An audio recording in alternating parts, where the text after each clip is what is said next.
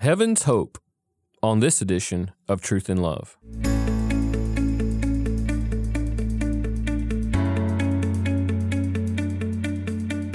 I'm Dale Johnson, and you're listening to Truth and Love, a podcast of the Association of Certified Biblical Counselors, where we seek to provide biblical solutions for the problems that people face. Well, here it is, the day that we have had circled on the calendar for about 18 months, where today is the day of our annual conference and our pre-conference in Memphis, Tennessee at Bellevue Baptist Church and Mid-America Baptist Theological Seminary. And so I'm delighted today that we're going to talk in our pre-conference about human suffering and heaven's hope. So I want to spend just a few minutes talking about my goals, my ideas about the pre-conference. I really want us to focus on heaven's hope. I want us to focus on eternal hope. I think one of the things that's happened, at least in the world in which we live in, counseling has taken a shift secularly, no question about that, in the early part of the 20th century. And that shift really took focus on earthly remedies. So I think it's incumbent upon us in the biblical counseling movement to make sure that we stand firm in our Christian convictions and that we not allow earthly remedies to satisfy what we pursue when we try to help people through their human suffering. I think it's important that we first identify human suffering is real in a lot of different ways, in a lot of different forms, sometimes because of the consequences of personal sin, and we all are unfortunately very familiar with the consequences of our own personal sin. The strife, the difficulty, that increases in our life. The Bible says the way of the transgressor is hard. All of us are very familiar with that, even experientially, that our transgressions, our iniquities, our sins complicate life. They make life more complex. They make life more difficult, more muddy. We experience problems because of that. It's very obvious. But also when we talk about human suffering, I would describe the corporate effects of sin, the ways in which the world is cursed because of sin. And this is the effects that it has on us relative to our bodies decaying. And we could talk about 1,000 different ways in which we see our bodies affected by the curse of sin. What about natural disasters? We could certainly describe the corporate effect of sin on the curse of the world. Remember, the Bible says that the earth, the creation, is groaning. Why? Because of the curse of sin. They're groaning for the time at which we would see redemption. And not only in natural disaster, which certainly affects us and can be even fatal for some, which affects us in all sorts of ways, we have consequences that come from the impact of true human suffering. But even in something as mundane and normal as someone offending us, that's because of the corporate effect of sin and someone's personal sin upon us. We may not be responsible for that event happening to us, but we are responsible to respond. And counseling issues, that's really the crossroad at which counseling issues meet, is when we employ some sort of method of counseling, method of help, method of hope. What we're doing is we're trying to find where those problems exist in life and how we can help people. So when we think about biblical counseling, I think it's crucial that we once again return back to a biblical focus of hope, a biblical focus of what is helpful for a person, even dealing with deep, consequential human suffering. You see, if we were to contrast this with the world, what we see consistently in secular ways of thinking and counseling is we see a quick desire to just alleviate symptoms. Now, there's nothing wrong with that on the surface. I don't know about you, but I don't enjoy feeling sadness and darkness. I don't enjoy feeling worrisome and anxious. It's not something I enjoy. Maybe we should question whether I enjoy it as to how much we all experience it. But the reality is that we experience anxiety frequently. We experience depressive feelings consistently. There's a reason in the Bible where Jesus tells us not to worry about tomorrow, is because worrying about tomorrow is quite common. There's a reason that the Apostle Paul says to be anxious for nothing, is because in life there are a lot of opportunities to be anxious. So we understand that it's common. And this is where counseling meets life, is counseling is trying to employ a way that we alleviate those types of symptoms, those feelings that are definitely unwanted. But what we see happening in the secular world, if we were to study the way secularists and integrationists try to employ counseling methodology, what's focused on is primarily the alleviation of these unwanted symptoms, whether it be behaviors or emotions. What we see is a superficial approach, at least from my perspective, a superficial approach that's satisfied with alleviating symptoms in the temporal realm.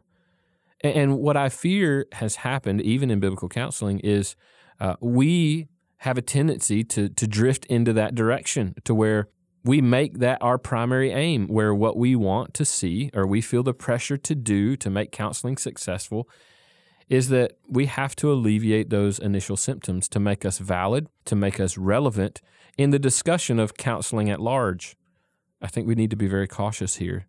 One of the things that I've seen that's quite troublesome to me is the way in which we succumb to that mentality, where we settle for the search, even try to use the scriptures to accomplish immediate alleviation of symptoms of human suffering. Now, I'm not saying that's not a desire. We certainly want that. But we see that there's a distinct means at which that's accomplished. There's a distinct way, the Bible says, that we run toward peace, and it doesn't have an earthly means. It doesn't have a temporal solution where we're placing our hope in something temporal, because we all know that thing's going to fade away and then we lose our hope. Hope becomes fickle if we're trusting in those things. Even if in the immediate a person feels better and that symptom's alleviated, it's based upon a false hope. And so in biblical counseling, I think we need to be unashamed about this.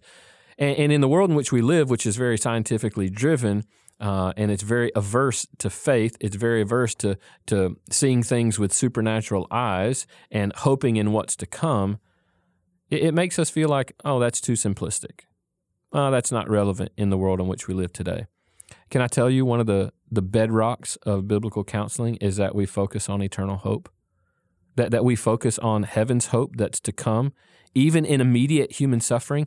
If I were to just get you to take a cursory glance at the writings of Paul, it's interesting to see that the way in which Paul talks about the sufferings of people in this present age. Peter does the same. The sufferings of people in this present age, James does the same.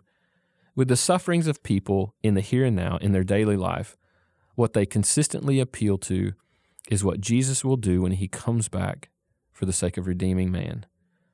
Now, this is beautiful because this is distinctly Christian. This is distinctly biblical, at what Paul utilizes to say what provides peace in the here and now. It doesn't change circumstances. My hope is not built based on these circumstances changing. My hope is built upon the sure foundation that Christ is returning to make all things new.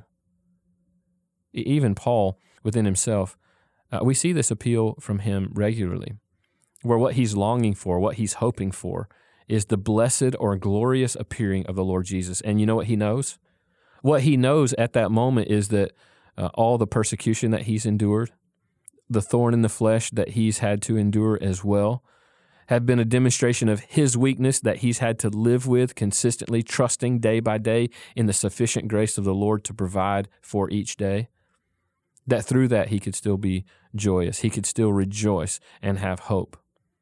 And that what he would look forward to is the day in Revelation 21:5, where Jesus would come back and make all things new. All that was broken, all that's torn down, all the suffering that we endure, all the environmental distress that we encounter on a daily basis. Jesus is coming back. And in Jesus' coming back, he will make all that's broken renewed. Now, this is a beautiful hope. And I think it's one, I call it eschatological hope frequently. I think it's one that needs to be an anchor for us in biblical counseling. We need to be unashamed to describe that we look toward a future hope. We know this world is broken. And in it, as Jesus says, we will have trouble.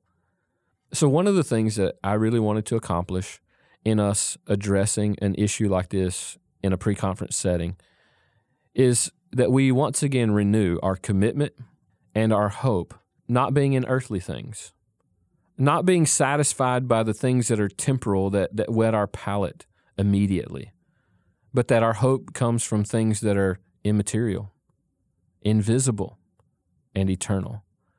You see, that's a part of the paradox of what it means to walk in the Christian life, is even though we experience life in the flesh, even though we experience difficulty in the flesh, in our behaviors, in our emotions, in all that's broken around us, where our hope lies is in that which is to come. And so unashamedly, that we would once again, in our biblical counseling methodology, our technique, what we hope in, what we press people to hope in, is that we can see symptom alleviation. But we see it by the means of securing our inner man, that as our outer man is wasting away, we see the inner man being renewed by faith in what's to come, that Jesus will be strong in all of our weakness, and that brings us comfort. And that Jesus being strong in our weakness is a demonstration, a shadow, a foreshadowing of what's to come, that when he comes back, he will make all things new.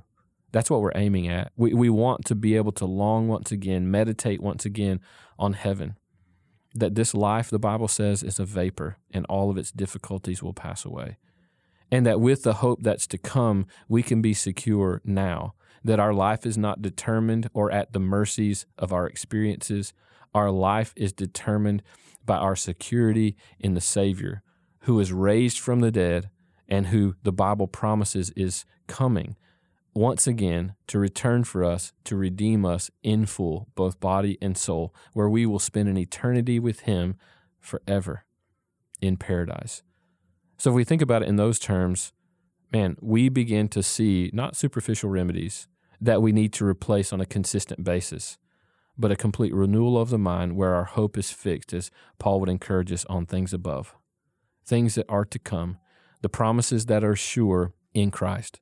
So let me encourage you that in the weeks to come on our website, you will find the audio and the video for our pre-conference where we discuss this very topic, human suffering in very real terms and heaven's hope.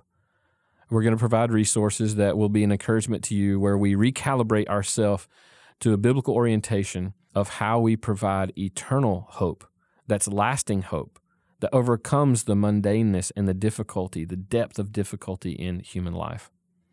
Can I also mention to you one very exciting thing for us at this year's annual conference, which will begin tonight at our first plenary session and go throughout our conference, is our live stream option. What you can do is go to our homepage, biblicalcounseling.com, and it will be very clear there. There'll be a button that you can click on, and you can join us for the plenary sessions for our live stream. In our annual conference, we're discussing the issue of suicide, self-harm in the Scripture. I think in today's time, you'll recognize that this is a very relevant topic, and we want to address the topic with grace, with humility, but with the wisdom that comes from Scripture, that we make sure that we secure our hope in its proper place, that we're leaning in our brokenness on the correct leaning post, as Hebrews 6 would describe the correct anchor. Our souls would be anchored in Christ.